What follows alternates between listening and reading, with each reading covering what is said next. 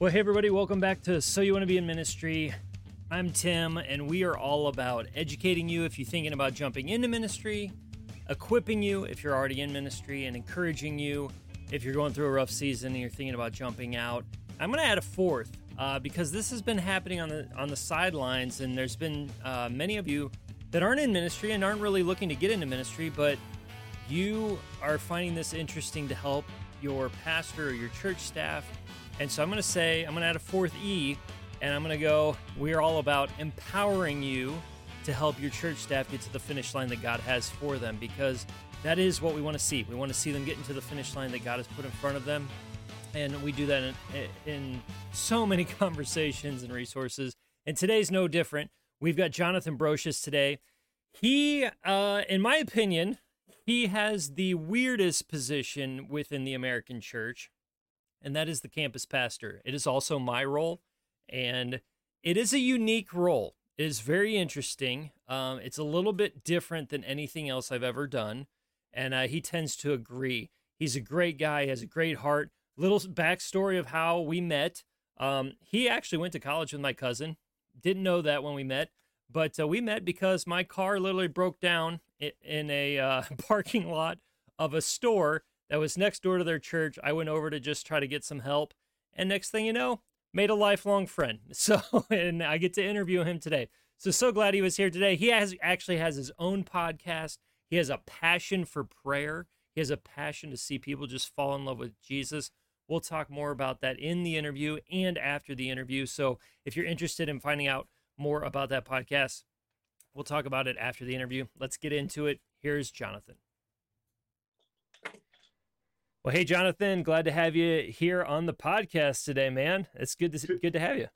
Tim, it's awesome to be here. I love what you're doing with this podcast, and thanks for asking. Yeah, no problem, man. So we've known each other for about like 5-6 years, maybe, something like that. Yeah, I met you pretty early on in my campus pastoring career through kind of a chance incident, and then we wound up going to lunch and then comparing notes. I'm like, you're a campus pastor? I didn't know they made others of those. That is how I was too. So I'll just give the quick backstory since you brought it up. The battery on my car died outside of Menards, which is across the street from your church, basically. And my wife was like, why don't you just go over to the church and see if somebody will help? I'm like, all right. Well, then you're like the worship pastor there at the time or something, just like, you should talk to our campus pastor if you're a campus. And so that's kind of how it happened. Yeah, he sent me an email with your phone number or something, and then I can't remember if I called you or you called me, or I don't remember exactly how it happened, but then we wound up going to lunch and comparing notes, and then we've talked ever since. So We'll continue it today. Yeah, we will. And because the campus pastor is a really weird position. So yes. But before we kind of get into some of that, why don't you tell us, how did you become a campus pastor? Like, give us some of the backstory, how you got there. Oh gosh, Tim, my career is just all over the place. Like, if I had to sit down right now and write a resume, I'd really rather go grate my nails with cheese graters. Like, I just have no, anyway, my career, let's see. Well, I grew up in church, grew up in a Christian family. I've loved Jesus ever since I was a small child, and wanted to be used by him, which my grandfather was in ministry for a long time. He started a Christian radio station actually in Pennsylvania in the 1980s. Okay. And so I was probably 16 years old, and my grandfather took an interest in me and wanted to start kind of grooming me to become the next person to take over this radio ministry. We had 2 radio stations, and so I would start spending during the summers. And then once I went to college, I actually studied Christian radio at Cedarville University.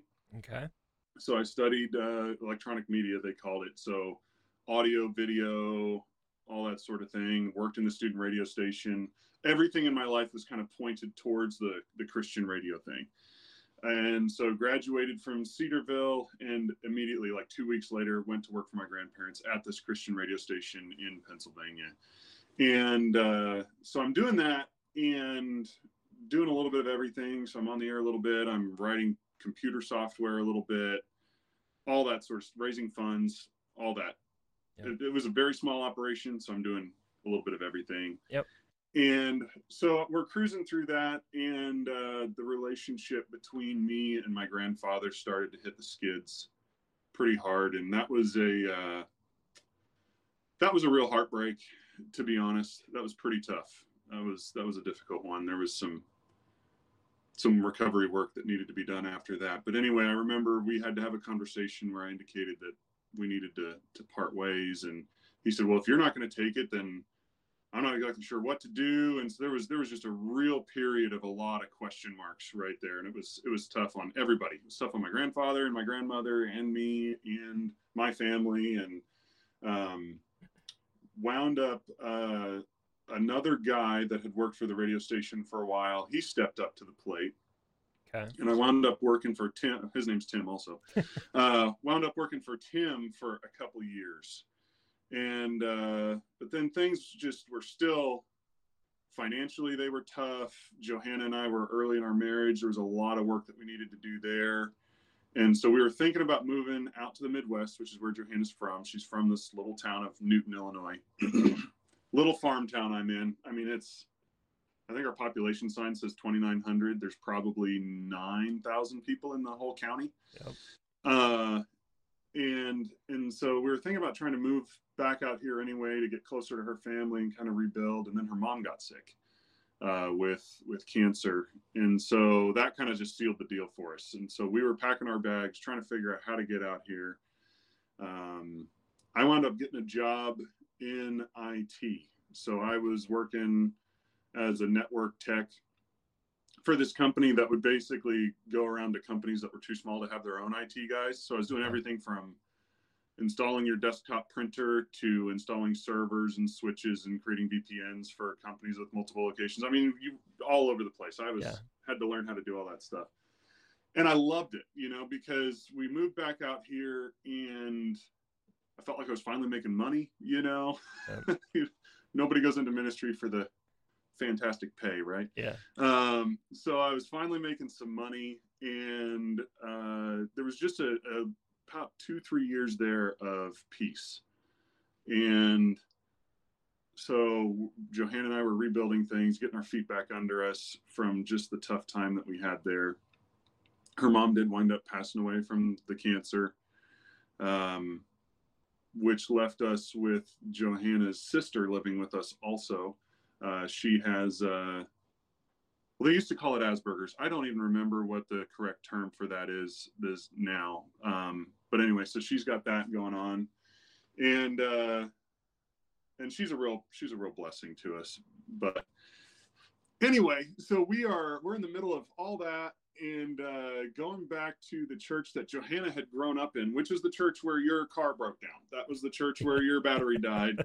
New Hope Church there in Effingham, right across from Menards. Yeah. That was the church we got married in. I mean, Van Brooks is a senior pastor there for close to 30 years. And one day I'm just sitting there in my office in Robinson, Illinois, and I get this email to my work email from Pastor Van's assistant. Her name is Jane Golden.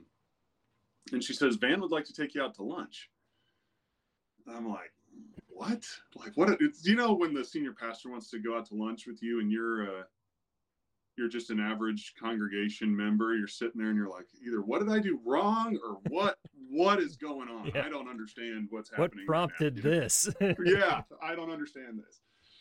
And so we went out to lunch and we go to this barbecue place and I'm like, what is up? This is not like a normal thing where Van just wants to go out to lunch with me. What's his agenda?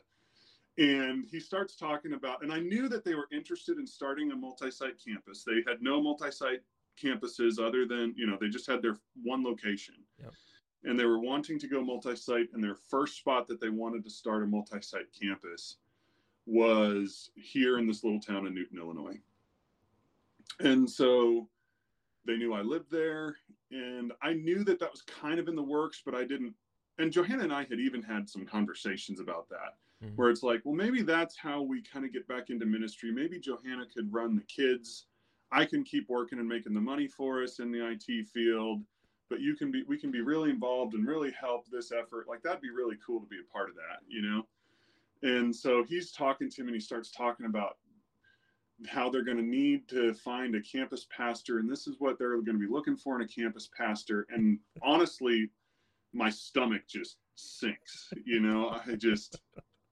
I'm just going, I know exactly where this conversation is headed. It's And it just, I knew it meant going back into ministry. I knew what it meant. I went in eyes wide open. Yeah, you know, I knew. You weren't sitting there going like a giddy, you know, all giddy, like, yeah, I'm the guy. You're going, I know what all of this means. Exactly. I was so honored because, I mean, it's a significant honor to be asked to lead something, you know, and so I was very, very, I'm losing the word, but, you know, just honored that they would think of me. But I knew ministry, not just from the radio station ministry, but growing up in church all my life. I've been through, you know, my parents have been through significant church conflict, watched a couple churches just fall apart as my dad was an elder. Yep. So right there in the midst of all of the chaos and the mud throwing and the pain, like, I've seen all of that. Then even when I was in radio ministry, one of the things that I would do is bring pastors from the area into the studio and record them doing a short little thing on the radio station. And we'd wind up talking, probably, you know, we'd hit off on the record button and then wind up talking for 20, 25 minutes. And you just hear all the stories, all the crazy stories. I've heard all of them. So yes, I knew exactly, well, I didn't know exactly what I was getting into, but I knew the difficult thing that church leadership is. And, but walking away from that lunch, I mean, I told Van that I needed to talk to my wife and pray, but I didn't need to talk to my wife or pray about it. Like, I knew, and I did talk to my wife and I did pray, just to clarify, but I knew I needed to say yes. Wow, I thought you were going to say no. So, like, I thought you were walking away going, I know it's a no, so I don't need to pray or talk to my wife, but you were actually in the opposite direction. Yeah, well, yeah, no, I knew that I needed to say yes. It was one of those, one of those gut feelings where it's just like, I have to do this. Like, this is what God has next for me. Plus, the weird thing was, God had been working on my wife for about a year before this, and had just been, she says, every time I read the Bible, every time I'm praying, I feel like God is saying to get ready. And so then my question was, well, get ready for what? She goes, I don't know. And then I thought, well, I don't know how to get ready then. So what do you want me to do? I guess we'll find out when it comes. And then that happened, and I go to lunch, and Van ruined my life. So I tell him that all the time. Yeah. So that was the beginning of it. And I mean, we could talk about whatever you want on that aspect, but yeah, that was the beginning of starting this campus, and we did it all wrong. We did it all wrong. And I mean, story after story. That was 7 years ago. That was in 2016. Yeah. And I'll be honest. Well, no, it was 2015. So it was 2015 when he took me to lunch and asked me all of that. And I said yes. And then it took us about another 10 months or so to get the building finalized and to actually get the campus launched. And that's when I actually left my job in the IT world. Yep.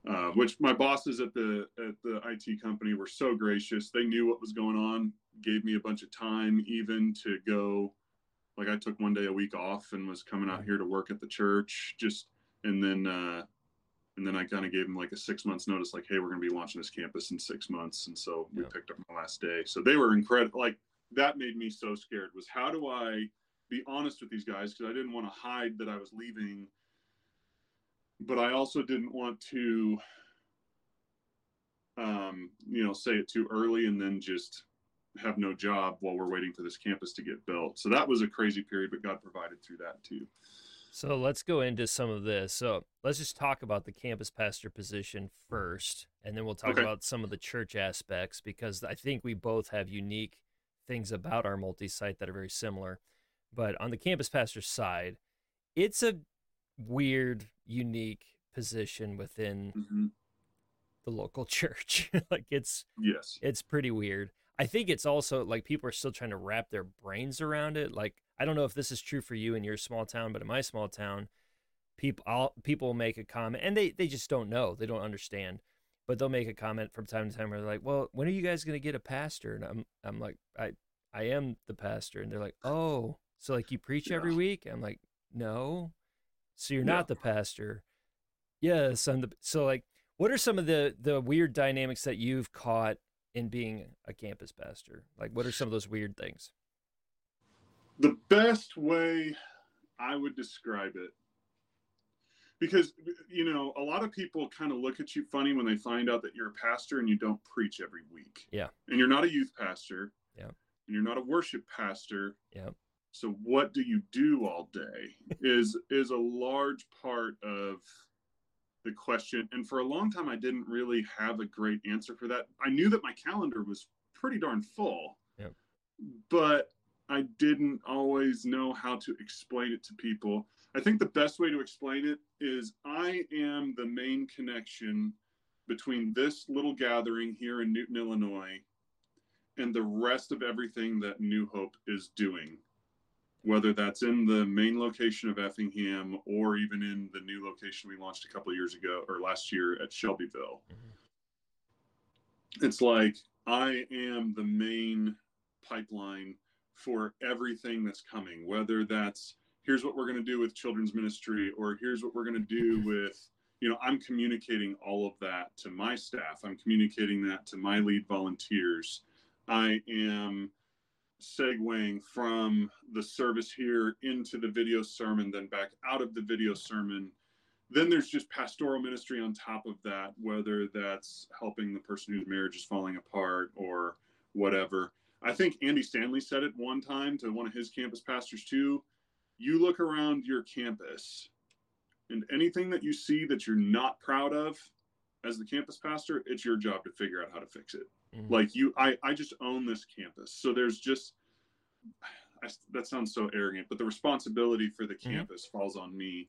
And So one way that I've said it is a campus pastor has to be a really good number two. Like you have to be a good second chair leader because you have to be willing to follow the authority over you in the context of the entire church. And yes, you also have to be a pretty good number one and sit in the first chair because on your campus they are all looking to you to lead. And so yes, you also it's this weird like I'm a second chair, I'm also not. I'm kind of both, and you kind of have to jump in and out of it all the time. yes, you nailed it on the head. And then a significant portion of my time, I know yours too, Tim, we've talked about this, is spent driving to the other campus and then sitting in meetings so that you know what's going on. You help make some of those decisions. And then I'm the voice. So I'm the voice of Newton when I'm over there at the main campus in Effingham. So I'm speaking on behalf of Newton. I'm saying, hey, that's not going to work for my campus. Or, hey, I think we should do this way for my campus. Yep. And then when I come back over here to Newton, I'm the voice of Effingham, and I'm saying, this is the way that we're leading our church, and this is the way that we are going. Everybody get on board. And so you kind of have to just jump back and forth between those two roles quite a bit. So And with so I'm responsible for the culture here and staying on board with what the church is doing as a whole. Yeah, I agree with that. So we both have this dynamic within our multi-site where our broadcast campus is pretty heavily suburban or Mm-hmm. mainly, there's a suburban feel to it, but our campus is definitely rural in nature. So you even said you said a couple minutes ago like we did everything wrong. Was some of the things that you had to figure out is how do we do a ministry in a rural setting versus a suburban setting? Sure, sure. I'll never forget. I was in a meeting early on, and they're going, October's like the best time for events because the weather's perfect. Everybody's back in their normal swing of the school schedule and the routine. and all this other sort of stuff. So I thought, okay, great, let's plan this big event for October, plan this big old event for October, and nobody shows. Yep. Because they're all in a tractor harvesting their field. And it's like, yep. got it. Like this is a different thing. So yeah, 100%. We did. It is different. And then I don't know if it's rural versus suburban. I mean, there is definitely some of that. Okay. But then also just a smaller group of people versus a larger group of people. Completely different dynamics. You have to lead differently. You have to influence differently. I can get away with some things, honestly, because it's a smaller group of people that the big campus can't. And I'll just say, well, I'm just going to say it this way and do it this way. And the people in the staff meeting are going, you can do that. You don't have to send out 16 emails and try to have, you don't have, like, they're much slower sometimes to pivot or turn than I can be, just because I can call my key leaders, say, hey, this is what we're doing. And we get to shift direction so much faster. Yeah, there's a lot of time. What's cool is I've noticed this in our context is sometimes I'm the guinea pig because we can adjust and shift quicker. And so it's like, we're going to try this. If it doesn't work, we can quickly shift back. And sometimes it's Edwardsville, because they are bigger, they can do it and nobody feels it as much because it's just so big. And so they're like, we're going to try it and no one's really going to even feel it. And if it doesn't work, you don't have to worry about it. So like, I like that aspect of multi-site. But then there's also the balancing act of, okay, so I'll just give you an example. This summer, one of the issues we're facing, the bigger campus, they have enough children and enough volunteers that they need to break down their kids' ages to pretty small little classrooms. So every year has a different classroom in the kids' ministry. So if you're not quite 1 year old, you're in the baby's room, 1 year old room, 2 year old room. And then they've even grown so much that they've had to subdivide that even sometimes just to get volunteer numbers and kids and all that other sort of stuff down. Whereas I'm dealing with probably 16 to 20, maybe 25 on a really big Sunday, kids in my K through 5th age range. Well, that's broken down into probably 5 or 6 classrooms over at the main campus. Whereas it's summertime here, everybody's on vacation, volunteer numbers are down, and we're like combining classrooms and trying to figure out how do we take this curriculum that came from Effingham and make it work for a broader age range with fewer children. And it just requires some thinking on your feet, and it requires some willingness to break out of the box a little bit. And that's just one thing where it's like, okay, we've got to lead through this a little bit differently while still somehow staying in sync with what the big church is doing. How do we manage that dynamic, and how do we get through that? So I'm in constant communication with the kids person in Effingham and my kids person here, and they're in communication with each other also. But then I need to know what's going on so I can, anyway, it's a whole thing, you know? And so that's a whole thing that you got to manage, and you're nodding your head like, yep, I get it. Yep, I get it. And everyone else, like nobody, like unless you're a campus pastor, it's just such a weird thing that I wonder sometimes, Tim, and this is a thought I've had, I wonder sometimes if corporate America has had to fight this more than people in a ministry setting. That's because, a good, like, so you're making a decision in Chicago, but it doesn't work in Houston, that type of thing?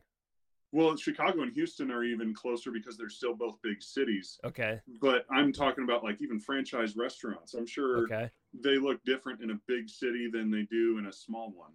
But there's Dairy Queens everywhere. So how do you, and I know each restaurant does it very differently as far as how much power the franchise owner has and all this sort of thing. And I think churches wind up doing the same thing. So I agree with that. So that goes to autonomy. Like some restaurants will give each franchise a lot of autonomy. Like you can opt into certain sales or commercial type things, and you can opt out. Others are just like, no, like they're all corporately run. You do what we do. Everybody does it. So on the autonomy scale, maybe that's a good place to go. Where would New Hope be? Like how much, Like, what does autonomy look like for you in Newton or as a campus pastor? That's a little bit of a tough question to answer because I It haven't campus always pastored. is. It always is. Yeah. It's a little because I haven't campus pastored anywhere else. Okay. So all I know So let me is ask you this then. How sure. much freedom do you feel? Because it seems, just from our conversation, it seems like they trust you. Um, Yes. Yeah. so how did you earn that freedom, or how did they give you that freedom? And then what does that freedom look like in your autonomy? The best way I can probably say it is I'm so, and this is just my personality too. Yeah. I've always been kind of a rule follower. Okay. I'm a 1 on the Enneagram. I'm very Mhm. black and white Yep. person. Yep. There have been times in my life where I've asked forgiveness rather than permission, but I try to keep those very, very few and Yeah. would rather let people know what I'm doing on the front end. And that has paid off huge dividends for me in multi-site ministry. Yeah. So because they trust me because they know what's going on here at Newton. If it's different than what's going on in Effingham, they knew about it before I started doing it. Yeah. I'm not just kind of going rogue. I feel like the campus pastor position would be a very easy one if you had the wrong person in there for the guy to just drive the entire campus off a cliff. Super easy to just say, you know what? They don't know what they're doing over there. Let's start our own church even. I mean, that's a really It's extreme example. very easy to do that. Yes. And so I would say to anybody that's thinking about starting a multi-site, make sure you have someone that you would trust with your life in that position. Because it's interesting. The people in my church, even though we have a video sermon going on, when stuff hits the fan, they're calling me. Mm-hmm. And they're coming to me with things, usually. I mean, sometimes they'll head over to the other campus, but usually they're coming to me. And so there needs to be a lockstep relationship between that campus pastor and the leadership over at the main campus so that they can trust me implicitly. And I've really worked hard to not ever violate that trust. So if we need to do something differently than the way the main campus is doing it, I just go, hey guys, this is the way we need to do things. And so we gotta do it this way, you know? Yeah. And for the most part, that's received. Sometimes there's pushback. Sometimes there's no, Jonathan, we really need you to try it. And so then we try it. And sometimes I've been wrong and they were right. And sometimes I've been right and they were wrong. I mean, it goes both ways. Yep. And so humility is huge. Openness is huge. And then that's just a tension that you're going to manage the entire time you call yourself a multi-site church. Yes. That is just because we even really, really worked on it about a year or two after Newton launched. We realized we've got to figure this out. And so several people kind of got together on what we called a VIP, very important project team. And they even went to other multi-site churches. They went to a church in Quincy, Illinois, and then one in Iowa. I think it was Prairie Lakes and Crossroads were the names of the churches. And just started kind of investigating, how do they do multi-site? How much? And we found out that there is a huge spectrum. So there's churches where the main office is dictating every single thing. So they're picking all the songs in the worship service. They're picking everything about the building. They're picking all this sort of stuff. Mm-hmm. They're picking, and the job of the campus pastor is to execute the vision of the main office. Then there are other churches where multi-site means, yeah, we have a video sermon, but then other than that, you're doing whatever you want as a group. I mean, there's some where it's not even a video sermon. It's like we have the same name, but that's about it. Like we have the same DNA, maybe like ecclesiological structure, but that other than that, we're doing whatever. We're making all the decisions here. Yeah, there's some of that too. Yeah.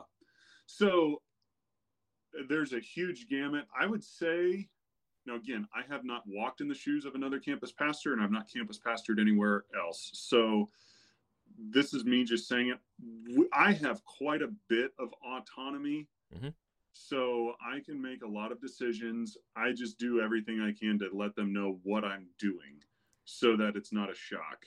And then, but I mean, we do have a video sermon.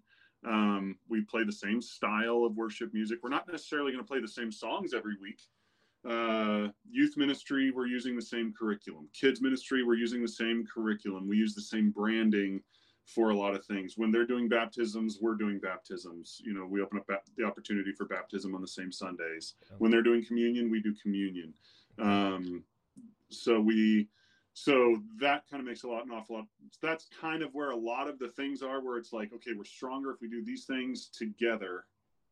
But then there's other things like, for example, I'm looking out my window right now. I've got a huge pallet of stuff out my window. We just ordered a playground equipment. Okay. I got to completely pick that. I managed that entire project. I got volunteers from my church to come out and do the yard work to level the ground. My assistant, she's awesome at researching and figuring things out. She picked the playground equipment we wanted. You know, there's been very little direction or input other than, hey, I'm going to do this. Are you all okay with it? And they're like, yeah, you can do that. And so now I'm just running that project. I have complete autonomy over that project. So does that make sense? Yeah, absolutely. And I would say I'm in a similar boat. And so if you're in a campus pastor role looking at, hey, I might be interested in something like that. I'm also an Enneagram 1.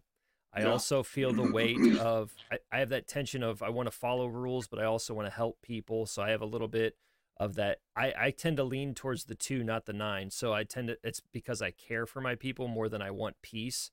And so I have some of that, but I do the same thing. So this is the lesson I would, if you want just 2 campus pastors' opinions, the lesson that I would learn from us and what we're saying is keep them informed, communicate very early, communicate very often, and then if you do have to course correct. So there have been moments like on a Sunday where I'm just like, we can't do this, we got to do that. Like it was just obvious this is going to go very badly, we have to switch right now.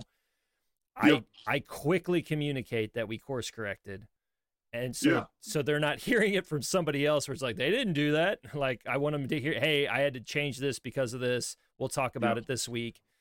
And so I get trusted a lot too. We're in the middle of a building project. And really, like, my lead pastor has just basically gone like, I mean, yeah, I trust you, Tim. So like, just if you need feedback, keep us informed, whatever. But like, I'm heavily driving the ship on we're on a multi-million-dollar project. So yes, but I've earned that over 7 years. So yes, and if you are looking at a campus pastor position, that's probably I heard you talking with your guest Tim Drury earlier on the podcast, and you were saying, how can you tell if there's grace in the church? It's probably a similar process to try to figure out if there's autonomy in a church. You know, because it really depends on personality to some degree too. I've got people in leadership over me that are very trusting. The philosophy of our church has always been find good people, find people that are experts in what they're going to do, and then let them do their jobs. Yeah. And so, but if you have someone that's very much wanting to hold the reins of control very tightly in leadership, I don't think the campus pastor job would be a very fun one to have underneath somebody like that. Personally, I would even flip it too. I agree with that, but I would flip it too and say if the campus pastor was that role, the multi-site church is not going to have fun in a multi-site setting either, because they're going to be like, man, they will not like follow. Do they have any humility? Are they teachable? Like they just don't listen. It doesn't seem like. Yeah. Yes. 100%. That's the truth. And so if you're looking at a campus pastor role, or if you're looking for someone for a campus pastor role, you need to be able to trust them with your children. Like, would I leave my children at their house? And, would I feel comfortable that they would inform me of everything that happened with my kids and all of that? Because that's essentially what you're doing. You're entrusting a large portion of your sheep, a large portion of your flock to this person to lead them and to shepherd them. But you're not getting to see them and how they're doing it every week. because you're at your other campus or you're at your other location. And so that's a funny dynamic. So trust is huge. Humility is huge. Willingness to give up control is huge. Willingness to be corrected, willingness to change, flexibility, huge. So those are my big things. Yeah, so everybody's going to be running to sign up to be a campus pastor. And I'm not trying to make it sound like I hate my job. No, I don't. I love my job. Everything you said is true, though. Like, that's what I mean. Like, it's a weighty role because you're a lead pastor, but you're not. And so there is a weekly, at least a weekly tension of making decisions and also following decisions that you just got to keep a pulse on. Yeah. It's interesting because I hang out with other pastors. As far as I know, there are no other multi-site churches in my little town. Every other church is a more traditional, non-multi-site church. So It's just a single location. So I go hang out with these guys every once in a while, go have lunch or whatever. We're all friends. They're great guys in my town. And start talking with them. And there are huge advantages to being multi-site. There are huge disadvantages to being multi-site. Give me 2 advantages, and then we'll go to disadvantages. Okay, so 2 advantages. I don't have to mess with budget at all. I don't have to worry about, the way we run finances in our church. It all kind of goes into one big pot, and then we make our budgets at the beginning of the year as to how much everybody's spending. So I am not sitting there fretting over what the offering is every week. I should probably pay more attention to it than I do, but I'm not paying attention to that really at all, Tim, if I'm being honest. That statement in itself tells you how much stress it's causing you. The fact that you're not even, I don't know it's something. Yeah, I could not tell you what our offering was last week. Not a clue. Not a clue. And so, Effingham handles all of that paperwork, all of the receipts, and balancing our bank accounts and keeping track of all of that. That's not on me. Yep. So I don't have to worry about that at all. Another huge advantage is there are things we are able to do. The people in my church get to participate in things on a scale that would not be possible if I was just pastoring this church by myself. So Tomorrow we're participating. All 3 campuses are gathering together, and we're doing this 2-day youth conference. Okay. So I'm super excited about it. There's 19 kids from my campus, 6th through 12th grade, that are headed over to this youth conference. Yeah. But there's 140 kids total between all 3 campuses that are participating in this. And the level of worship that we're going to be able to do at this thing, the level of speaking that's going to be at this thing. If it was just me trying to do this with 19 kids, I wouldn't be able to do it. I'd have to be looking up like a CIY or something like that to take my kids to. But we get to do it, and we get to make it. I got to have a creative voice in what this conference looks like, because I'm part of the planning committee for it and all this other sort of thing. And so I get to take my kids out there and participate in this awesome thing that I would never in a million years be able to pull off with my size of church. Yep.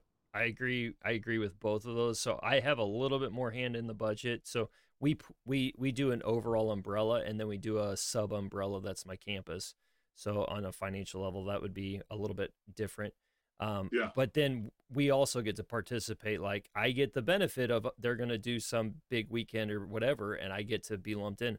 I'll give one other advantage that I get is we get to pull. I have a wider base of, if we're looking for a staff member, I have a wider base to pull from because of us all being tied together, having the same DNA. We might be able to find somebody in-house that's just like, I'll go to Vandalia, like, I want to do this, so I'll go to Vandalia and do this. So that's another advantage that I've had here at my campus. Absolutely.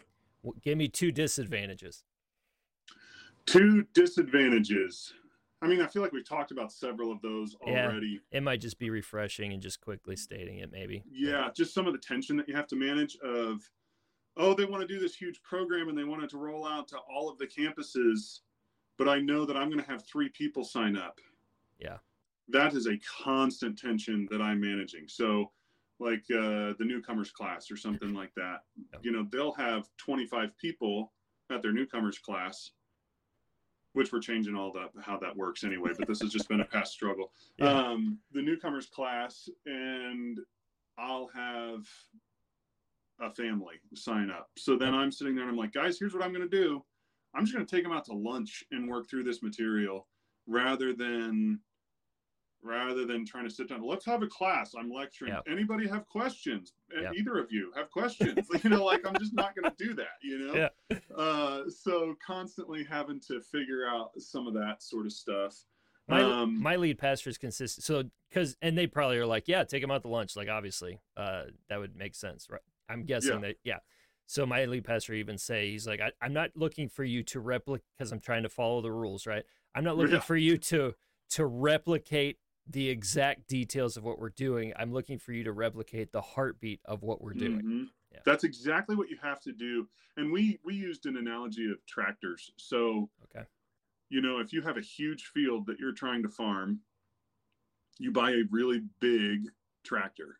A 4-wheel drive tractor, it can pull a much larger tool, much larger implement behind it. You can get that field knocked out in a quicker time. When you have a much smaller field, you've got a much smaller tractor, much smaller tools, and that's okay. Yeah. So the question is not, because sometimes as multi-site, you can, when you're only working in one size field and all you know is that one size of tool, that one size of tractor, you just want to take that same tool and just move it over to another field and make it work. And sometimes you have to look at it and go, how do we retool this? What are we actually trying to accomplish? Like your lead pastor said, what is the heart of this thing? What are we actually trying to do? And what's the best way to do that in this setting? Yep. And so sometimes it looks different, and you've got to be okay with that. Another tension that can be interesting is sometimes the people that work underneath me in a multi-site, now they have 2, sometimes 3 bosses. Mm-hmm. So our church is small enough that people need to wear multiple hats. Yeah. So now they're not only talking to me as the campus pastor, but they're also talking to, let's say my kids coordinator. She's also talking to the kids leader, team lead over at the Effingham campus. Yep. And who gets to make that call? Well, you have to really keep some clear lines of communication all 3 ways, or things get lost and complicated really, really fast. So I need to stay on the same page as the kids team lead. I also need to be talking with my kids coordinator the entire time, and they need to be talking with each other. So all 3 levels of that triangle need to be going all the time, or things get lost and confused really, really fast. We have some rules of engagement there where we expect, so if it's my kids director and the Edwardsville kids director, they can sit in a room, they can come to a conclusion. But if there is tension where it's like, this isn't going to work in our location, they are allowed to say, like, this is just rules of engagement. You have permission to say this. They're allowed to say, I'm uncomfortable with the decision that we're landing on. And if they can't, if it's just not getting to a place of moving forward, I'm uncomfortable with, so I'm going to have to take this up a level to my campus pastor. And then So what that's telling me, and we always use the terms of dotted and dashed line, or dotted and solid lines. Yep. So it sounds to me like there's a solid line to you. You have kind of ultimate decision-making authority. But there is a dashed line to the content level leader, or and so that is, and a lot of churches land either way, because in our research, we've seen that go either way, where the campus pastor has the dashed line and the area of authority lands over at the central staff. So with honestly, that, though, in my mind, Tim, this is where I've landed on it after 7 years, because we've tried both ways. We've gone one way, then gone back, and then gone the other way, and each of them have advantages and disadvantages. The advantage of having the solid line to the campus pastor is that you know the location, and honestly, you sometimes know the person better as well, that staff member or even that volunteer leader. It doesn't have to be paid staff. So with that, you know that person better because you're going to church with them every week. Yeah. So you see them on a weekly basis. So true. And so you just know them better. And so sometimes you're better qualified to make that decision. But then there are other times where they're coming and they're talking to me about stuff. And I'm like, I don't know the first thing about second grade ministry. Yeah. You need to talk to the person over at Central. And so then it's like, then there's times where it's like, no, that decision would be better made. And so we've seen both. And I honestly, again, this is me showing my inadequacy in some areas. I can't remember where we decided where the dashed and the dotted lines go right now. I should probably know that. And again, we talked about it ad infinitum. It's switched so many times that I really can't remember. Where I've landed with things is communicate, because if there's something that's just off and they're saying, hey, Jonathan, I'm not sure about this, you can bet I'm going to be going and I'm going to be talking to Effingham about it just to make sure we all get on the same page. Like, clarity is so important to me, and it has to be that way. At least that's the way I lead. So when it comes up to me, so yes, I am the dot, I am the line, not the dot. But when it comes to me, I actually don't get to make the decision. When it comes to me, I have to go have a conversation with the kids director in Edwardsville and go, hey, help me understand this. And it may just be somebody else entering into the conversation. Actually, they're like, oh, because they heard it differently or they heard a different perspective. And if it doesn't happen there, I'm like, and then I have to go, hey, I need to take this up a level to your supervisor. And we got to, because this isn't like, we're not going to land here. So it just keeps going up until, I mean, if it really happened, it would just be a lead pastor going, we're doing this. But I can't remember one time where we landed there. Usually if it comes to me, I'm just like, I get why you're saying that. This is not worth fighting about. Just do it and take good notes so that you can go back and go, it didn't work because of this, or it worked, but it's because I did this. So just take good notes. So let me see. 100%. So that's probably my advantages and disadvantages. Honestly, I haven't spent a lot of time in this box, but I'm not sure that I would want to jump from a campus pastor role to being just the lead pastor of a small church. Like, I go talk with those guys over lunch and I hear them talk and I'm like, and because here's another huge advantage. Let me give you another huge advantage. Okay. I get to blame stuff on the central campus all the time. Someone says, oh, this is silly. And it's like, this is what I don't actually do that. I know. But you see what I'm saying? Like, I'm not shouldering that responsibility of leadership by myself. That's a better way of saying it. I really work hard to not duck and let a bullet hit them. I really don't want to be on a team with that kind of person. And so I am not that kind of person, but I don't have to carry that weight by myself. And there have been times, we've been through a lot over the last couple of years, even just personally with the foster care system. We have a foster child living in our home, and so we've been through an awful lot there. And I don't know that I could have led a small church by myself and dealt with that at the same time. I got to go sit in some leadership meetings and just go, guys, I'm drained. Like, just break down weeping at times. And they're some of my best friends to help pull me back up and encourage me in the Lord. And so, I've said all along, I feel like God called me to this church, not to ministry like he does some people, if that makes sense. I'm not criticizing anybody else. This is my story. Like, if this were to, for some reason, stop, I'm not sure I'd be jumping back into ministry with another church right away. Or at all. I'd be probably running back to computers. But anyway. At least until your wife was like, hey, I just feel like something's like something. Right. I feel like God's telling me to get ready. If she were to ever say that to me again, I would be very nervous. Oh, yeah. No. Very scared. So I agree. I also agree that there is the collaboration and the team aspect is huge. You don't feel all the weight. There had, just going back to the communication and stuff, there have been moments where I was going to have to inform of a decision that I was like, my people are going to like hate this. Like they're going to feel like we didn't think about them at all. And I was like, I just need you to understand, they're going to know I'm not making this decision. Like it's not going to, they're going to be like, yeah, Tim didn't make this.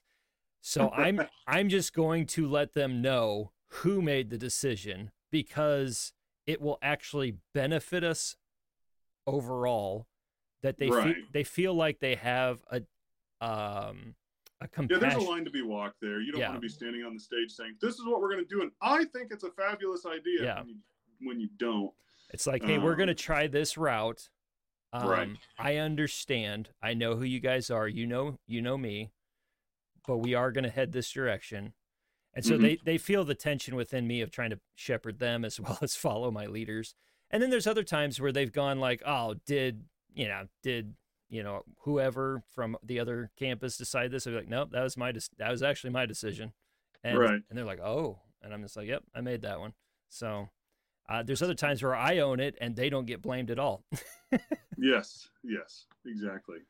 You're just the bridge between two very different groups of people. Yep.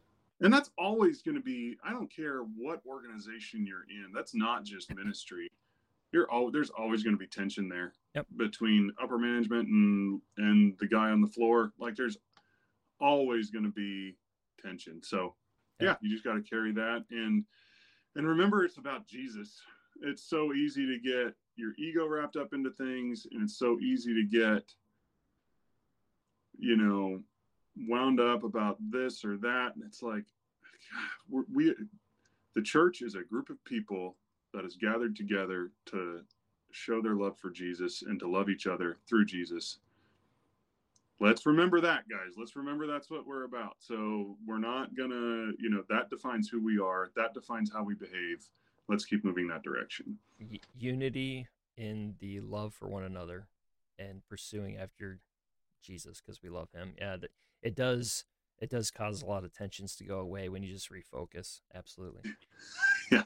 Let's shift gears a little bit. What's one tool or lesson that you've learned over the years that you wish you might have had 7 years ago from the beginning? Oh man, that one's easy. That one's so easy. I could talk about this for another hour, but for me, a huge thing was when I realized that I need to focus on obedience and not results.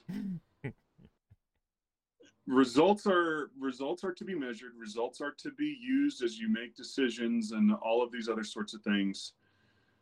But it was a huge relief for me when I finally realized, okay, God called me to do this. He called me to speak truth to people. He called me to love them. He called me to lead them. But I'm actually powerless to change anybody's life. I wish I had understood that jumping into ministry, because I thought I was called into ministry to change people's lives. But turns out that's actually a work of the Holy Spirit, not Jonathan Broscious. Yeah. And so I wish I had understood that a long time ago. And if that's still a tension that I'm always trying to figure out in my head. So, you have a congregation member hit the rails or make a stupid decision, and you're constantly asking as their shepherd, and this isn't just a campus pastor thing. I think this is just a shepherding thing. You're constantly asking, what's my role now? What's my responsibility now? What do I say? What do I not say? What does wisdom say? What does love say?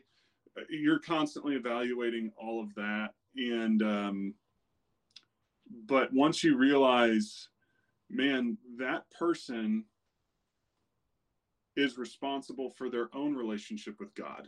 God and them are having their own conversations. So when they make a stupid decision, it's not Jonathan's responsibility to fix it. Now, Jonathan's responsibility is to love them well and to speak the truth in that love. If I've done that, that's helped me so much. Because those are the things that keep me up at night, and I'm sure they're the things that keep every pastor up at night. Yeah. And watching marriages fall apart is not fun. Watching kids suffer because their parents are just making stupid decisions. I hate that part of my job, honestly. Yep. I hate watching people suffer unnecessarily when they're just not listening to God's word. That's rough, but I've had to learn, and then that applies. That also applies to other parts of my ministry as well. So, like, my church has stayed the same size for, well, now we launched and then we went through COVID, and then I mean, it's just, plus we're the first multi-site church in this town. There's a lot going on here, and I'm not trying to make excuses, but my church has stayed the same size for a long time. Yeah. And are you willing to share what size it's at right now? Sure. We run probably anywhere between 70 and 90 adults and students in the auditorium.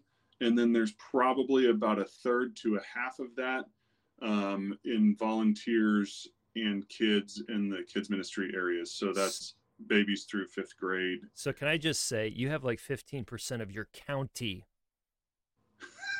No, 15% of my county would be 1,500 people. What? I thought you said 9,000. Yeah, 9,000. So if you go 10,000, that'd be 100. Or is that? Yeah, right? No. Sorry. I'm a campus. Hey, I'm not in charge of the budget, so don't worry, everybody. Right. Don't 1%. 1%, right? Giving was up by 15%. No, I got to tease you a little bit. We had $1.50 more come in. So 2% of your county. Yeah. Which is still insane. Yeah, I mean, but what I've learned to focus on, I actually told the administrative assistant over in Effingham that tallies up all the numbers for everything every week and sends out a spreadsheet with all of the numbers, whether it's offering or attendance numbers or whatever. I told her several years ago, I said, stop sending me those numbers. There's enough people in this organization that will tell me if there's a problem that I need to deal with. But I am living and dying by these numbers too much. So if a good number came that week, I felt really good about myself. And I felt like I was a winner. And then if a bad number came in that week, I felt like I was a complete loser. And that fear of failure is such a big driver for me. And that's a toxicity in my own soul that I'm always wrestling with and always working on. But I finally realized, no, I'm a child of God. Yep. And I am a son of the King, and I am being obedient to what he's called me to do. And those numbers are not actually a reflection of me or my self-worth. They do say something, and I'm not one of these people that sits there and goes, you shouldn't ever measure attendance. Yeah. That's not true.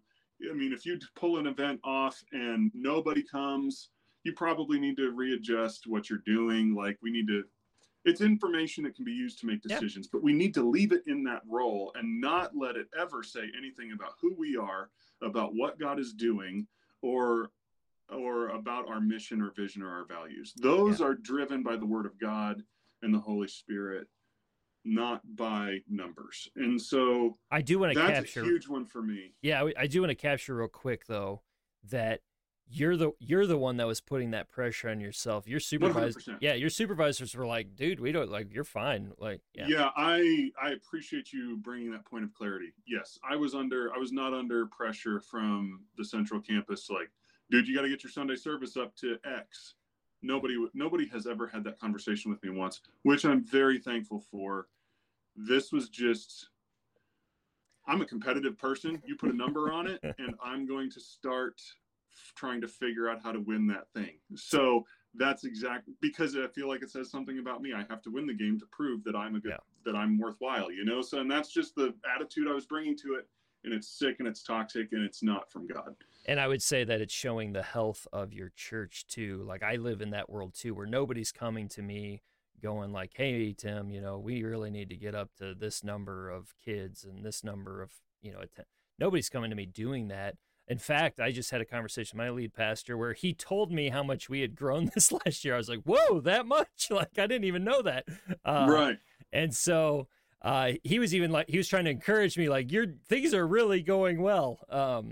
And it shows the sign of a healthy church where people are focused on what Jesus is doing more than they're focused on like numbers that were accruing. Yes. Yeah. Yeah. And that was a hard thing for me to get to. That was a journey to where, I mean, it was right before COVID. My wife, she's a Scribe D subscriber. I don't know if you use that at all. It's like ebooks and audiobooks. Yeah. It's like Netflix for books. Anyway, so she's always listening to audiobooks on there while she's doing stuff. And she stumbled across Letters to the Church by Francis Chan. Mm-hmm. Huge book. Changed how I thought about ministry completely. Changed it because before that, I'd been very into the seeker-sensitive model. Okay, put these classes in to route these people down your engagement pathway and all this, and, to assimilate them this way, and listening to all those podcasts, reading all those books. And then Francis Chan just kind of goes, what the heck are we doing? He opens that book and he's just like, what in the world is this? What does Scripture say the church is supposed to be? Why are we worried about building bigger? And I mean, obviously, we still have a Sunday morning service. This church owns a building. I'm sitting in it right now. I mean, I think it's the heart of the matter that actually matters on that. And I learned so much from that book, but I hated it at first. You know how when you read something challenging and convicting, you just want to throw it in the garbage? That's exactly what I wanted to do with that book. And so then then COVID happened, and that challenged everybody's assumptions about church and what we're supposed to be doing. And all of the goalposts that we'd been shooting for a really long time were now just no longer even on the table. Yep. We can't count attendance when you don't have a Sunday morning service. So that really started not just, I mean, I was already starting to try to figure this out just because I was in a place where I was trying to grow this church bigger, and it just wasn't happening. And I was feeling like a massive failure and trying to figure it out even personally. And then Francis Chan, I learned so much from that book and really started reevaluating what I think about all of these things.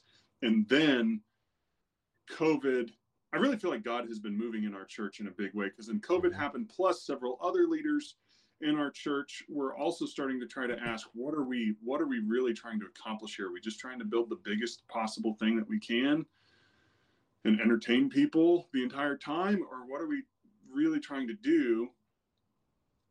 And we had to make those decisions too, man. Like, did you land somewhere? I can tell you where we landed, but did you land somewhere on like a focal point or anything like that? Yeah.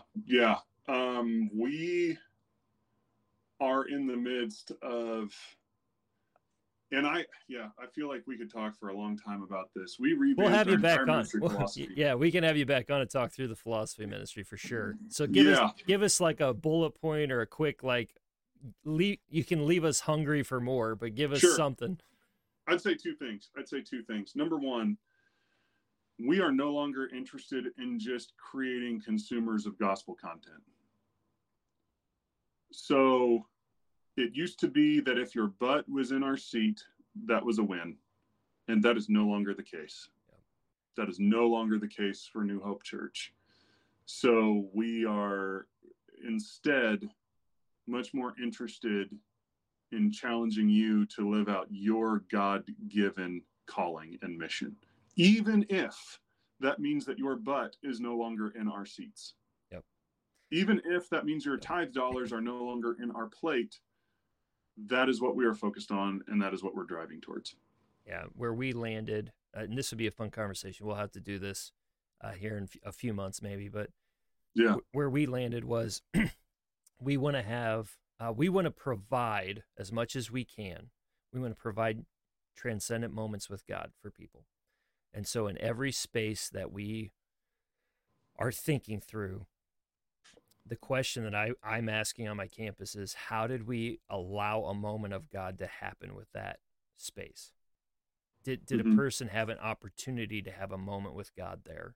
And sure, we can have a lot of fun to have moments with God, and we can do a lot of really cool and even entertaining things to have a moment with God. But the focal point. If we landed and nobody had a thought about how did we have a moment with God there, we failed, even if it felt like we succeeded.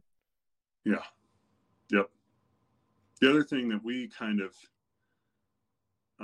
started measuring was we really want to start looking for engaging our success based on movement. Mm. So is the person, because everybody has the next step that they can take with God, right? It's not just salvations. It's not just baptisms. It's not just how many people got saved, how many people raised their hands, how many people went to an altar call. Yep. Tim, you have a next step that you need to take with God. Yep. I have a next step that I need to take with God. Yep. None of us have arrived. Nope. None of us are perfectly like Jesus yet. Nope. So all of us have more sin that we need to uproot in our lives. All of us have more steps of obedience that we need to take in our lives. What are the stories of people doing that? Yep. And that is our new metric for success as a church. Not just and we want to make disciples, that live out the Great Commission, but we don't want to just make disciples. We want to make disciples that are now for the sake of others, because that's a true measure of discipleship. It's easy enough for me to say, okay, I'm going to take this new guy that just showed up at my church. His name's Tim Wyrock, and I'm going to start discipling him, and I'm going to pour myself into him. And if that's where it ends, then it was a failure, because God has a God-given mission for Tim also. And Tim needs to grow to a certain point and then start ministering, and it's pretty quick. It's pretty fast. Yeah. He needs to be making disciples now. And when he's making disciples for the sake of others. Now, the problem with all of that is it's really hard to measure, and it's really hard to gauge. We're working on that. We're working on figuring out how to do that. But that's not our main focus. It's more, how do we just live this out? And that's where I'm at. Again, it comes back to what we started this part of the conversation. I'm not focused on results anymore. I'm focused on obedience. Have I done what God's asked me to do? What really kind of turned that light bulb on for me was I looked at the prophet Jeremiah. They call him the weeping prophet, right? And this poor guy, like, you read the book of Jeremiah, and God, you're just sitting there and you're going, God, why in the world did you make this guy do this? The story that sticks out in my mind is where he's got to go cook food over human dung. It's just this wacky story. And Jeremiah comes back to God and he goes, God, I have a problem with this. And you're expecting him to just throw a fit over trying to, use human dung as fuel for the fire. He's like, I really don't want to burn human poop to cook my food. And he goes, could I just at least use cow dung instead so that it's not as unclean? And you're like, that's where Jeremiah, that was the thing Jeremiah wanted to talk to God about. Okay. Yeah. So you just see the radical obedience of Jeremiah. Yeah, that's what I would say. Nobody got saved, Tim. Nobody changed their lives. Nobody, the nation of Israel still fell apart. The king didn't listen. Nobody's listening. He's just thrown in a cistern for forever. All this stuff that he goes through. And so you have to look with an eternal perspective, because in this world, Jeremiah was a complete failure. No results. Nobody in his church. No books. Well, there is a book written with Jeremiah's name on it, but the publishers weren't clamoring for him in his day. I don't know that he was on any podcasts. But eternally, the king literally burnt his book. right. But eternally, I think God is thrilled with Jeremiah. Yeah. I think he's one of the heroes of the faith. Yep. And so it's honestly, the American church is in a very interesting place because we are so wealthy. We are so comfortable. Jesus is a take it or leave it commodity in our culture. You can live a pretty happy, fulfilled, rich life without Jesus. It's not like people are desperate for Jesus because they're dying, they're completely falling apart. That's just not where our culture is, like it is in other parts of the world and in other parts of history. So the desperation for Jesus is not there, but these are still people that God loves, and our job is to preach the gospel to them and love them. And that's where I'm at. And it's you know what? I'm going to keep doing that and go from there. Cool, man. What are one or two books that you would encourage other people to read or go get or listen to on whatever Audible or whatever they listen to? Sure. Um,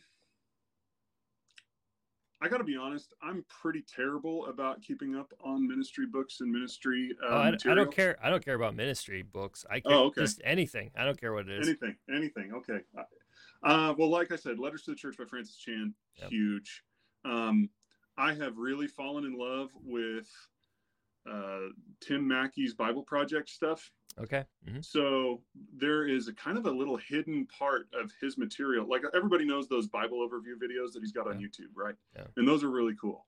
But then if you go to, I think it's bibleproject.com/classroom. Okay.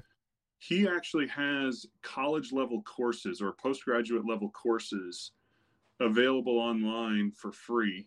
Okay. Super good, because I don't have a seminary degree. Mm-hmm. You know, like I said, I do have a Bible minor from Cedarville, but I studied radio and audio video production, and then Van went and ruined my life by asking me to be a pastor. So I did not study for this. I don't have the seminary degree or anything like that. And so those courses were really helpful to me. I've taken 2 of them now. Super helpful to me for just learning more about how the Bible was written and constructed and all of this. And I grew up in church. I've heard a lot about, I've read the Bible multiple times, but he had brought some perspective that was really super cool, helped me understand some things that I hadn't understood before. Cool, man. I'm a huge sci-fi fantasy nut. I love Brandon Sanderson's stuff. So do I. I love his stuff so much. I just finished the Mistborn trilogy. Yeah. So I don't know if you've read that yet or not, but I just finished that. That's what got me started. Okay. No, I started on the Stormlight Archives. Yeah. We're nerding out right now. Sorry, everyone. We are. Yeah. It's not Tim or Jonathan in this moment. I started on the Stormlight Archives, and then I went to Mistborn. And now, did you read the earlier medieval stuff, or did you read the later, like, Western type stuff? I read the original Mistborn trilogy. So, Mistborn, The Well of Ascension, and Hero of Ages, and then I did read the Secret History where he brings a certain character back. I almost spoiled it for everybody, but he brings a certain character back. Yeah, you got to read. I cannot remember the name of it, but it's really interesting. He takes about 4 books and takes that whole idea of Mistborn, and you ingest metals and burn them to do different powers and all that sort of stuff. He takes that whole magic system, that whole world, and transports it about 1,000 years later. Okay.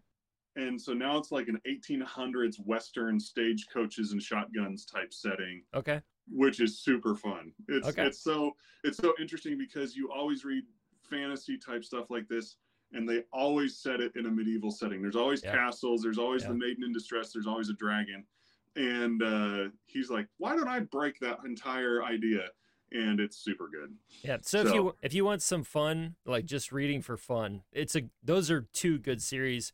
Even if you don't read the whole Stormlight Archive, if you simply read The Way of Kings, you will feel like you got your money's worth. It is fantastic. It was funny because I got started on that just because I was looking for cheap books for my Kindle, Yeah. And I think they had it listed for 99 cents or $1.99. They always put that one cheap because they know they'll hook you. and it's definitely the gateway drug, because my decision making on that book was simply, wow, it's 1,200 pages and only $2. That's like a lot of, that'll keep me busy for a while, and I'm only spending $2. So I went and I bought that book, and now I've spent a lot of money on Brandon Sanderson stuff. So it worked. They got me. I have them all. I'm slowly getting them all. As we kind of enter time here, what's a word of encouragement you can give to people? So our goal is to educate those thinking about jumping into ministry, equip those that are in. We've done a lot of that today. What about encouraging those that might maybe just discouraged, ready to jump out? They haven't reached the finish line, and they just are like, I think I'm just done. What word do you have for them? Yeah, I'm actually going to share from Philippians chapter 1. I love the book of Philippians. It's one of my favorites. It was Paul's church. That was Paul's church, man. He loved them. Oh, so good. I actually just talked about this on a little podcast thing that I'm doing here, but in verse 20. I do want to talk about that too before we go. So remind me if I forget to get to it. Yeah, sure. So it's just kind of fresh on my mind, but I do want to share from that.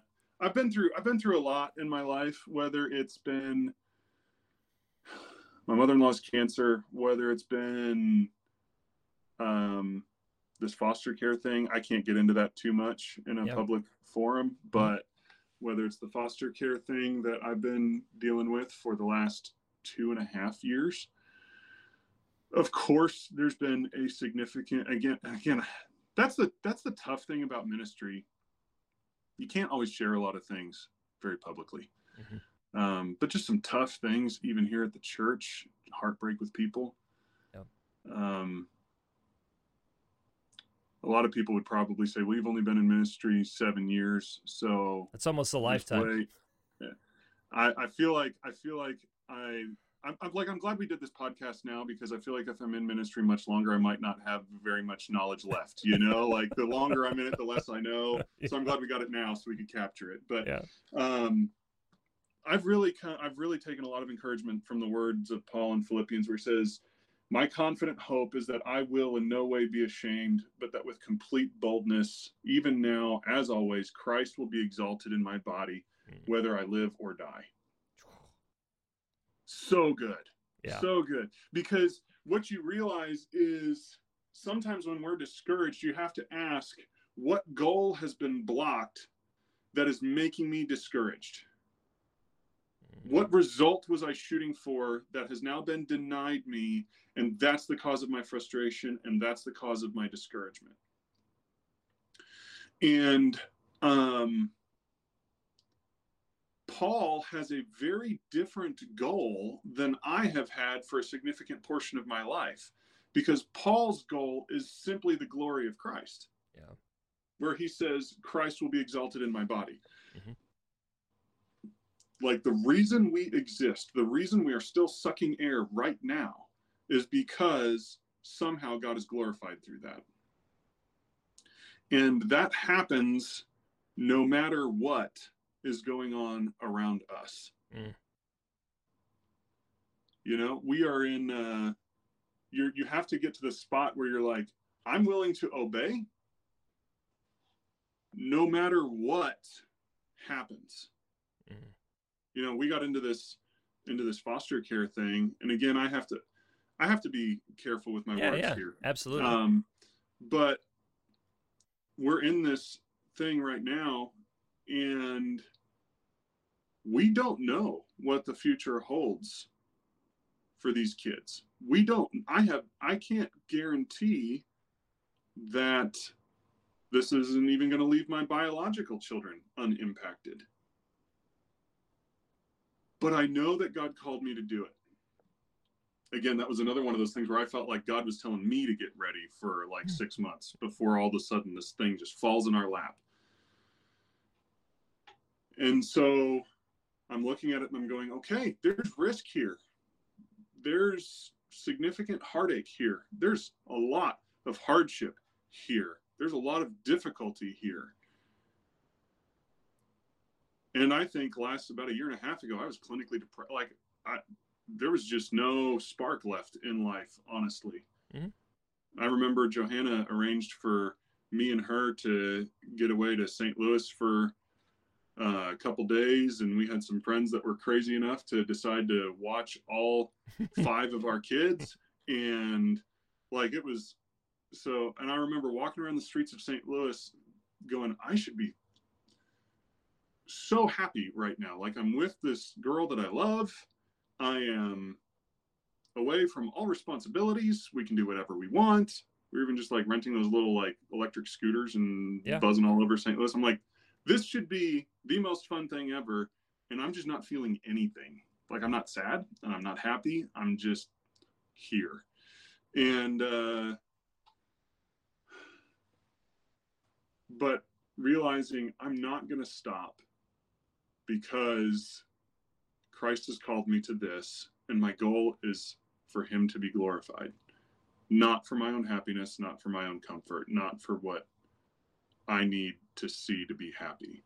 And I went to counseling, and I got therapy, and that helped a ton. And then honestly, just waiting longer and just continuing to be patient and wait for God to answer some prayers has been huge. And I'm in a much better place now. But that's where I'm, and building a good support system around you. Like I said, there were times I was in my leader's office just like, should I quit? Like, I'm not even sure I'm a good pastor right now to these people, and he kept me encouraged. And so there's a lot of that too, but I feel like I'm all over the place, but that's what I'd say. Yeah. I've been through that season as well. And I would say, if you're in that season, know that there's another side. You're hearing it from both of us. There is another side to that season. And Jesus loves you. God cares about it. It is for his glory, and he will bring things through for his glory. Yeah. Talk a little bit about your podcast, because you do have one as well. I want people it's really cool. I've listened to a lot of episodes, but talk a little bit about it.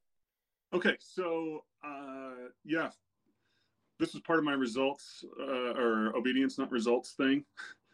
I finally got to the point where I'm like, well, okay, my job is to be obedient, not to try to guarantee results here at the church, but I still really want results. Yeah. Yeah. And my thinking was pretty simple. It was like, well, if I can't make results, I might as well be talking to the person who can, and that's God. So I really tried to start focusing on. That's awesome. I'm serious. That's just how my brain works. Yeah. It was a great, I love how it went. I love how you navigated that. Yeah. Yeah. So I really started trying to double down on prayer, and I'll be honest, tried to start some prayer gatherings here at the church, and they did not go super well.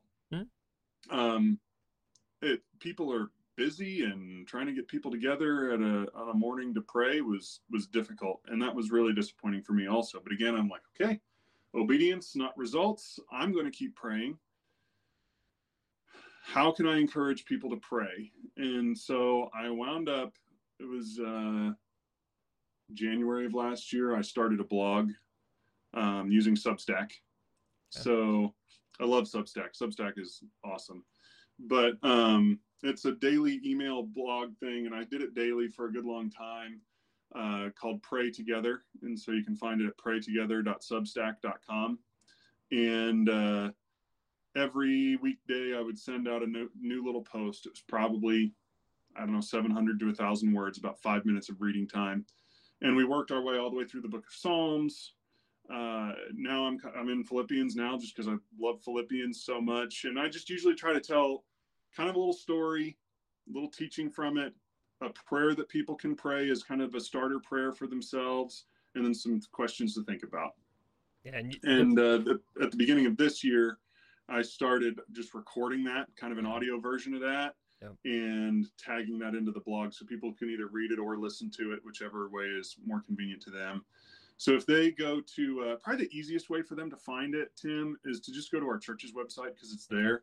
Okay. So if they go to newhopenow.cc, that's our church website, newhopenow.cc, you can see the podcasts that we do on there, and Pray Together is one of those.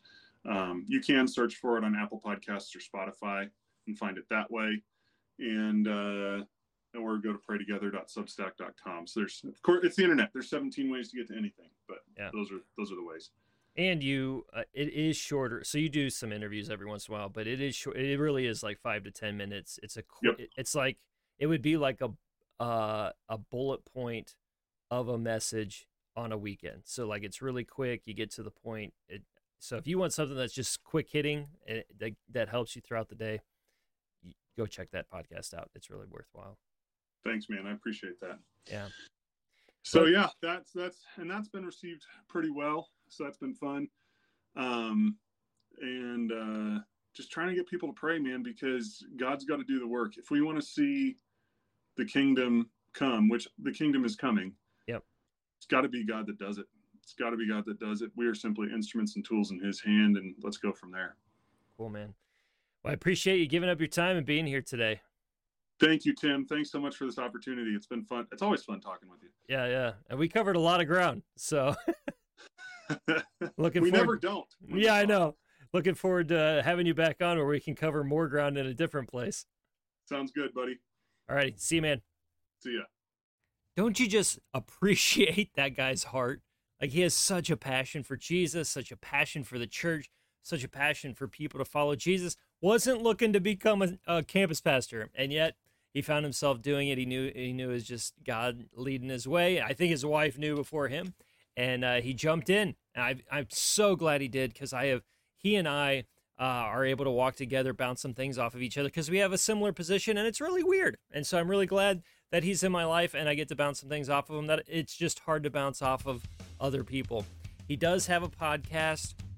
It is called Pray Together, and I'll put all the links in the descriptions and all that in the down below in the description, or in the notes down below if you're in one of the podcasts. So check all of that out. He's an incredible guy. You should listen to his podcast. It's really easy nuggets to consume if you just wanted to do it every day. It's like 5 to 10 minutes right before work. It's a great thing as you head into the doors of your workplace. Hope you enjoyed it. We are so glad that you came to join us. Like, subscribe, follow, do all the things, write a review. Helps us out, get the word out there to other people so that they can catch a little bit of this and be equipped and encouraged and educated and empowered as well. See you next time.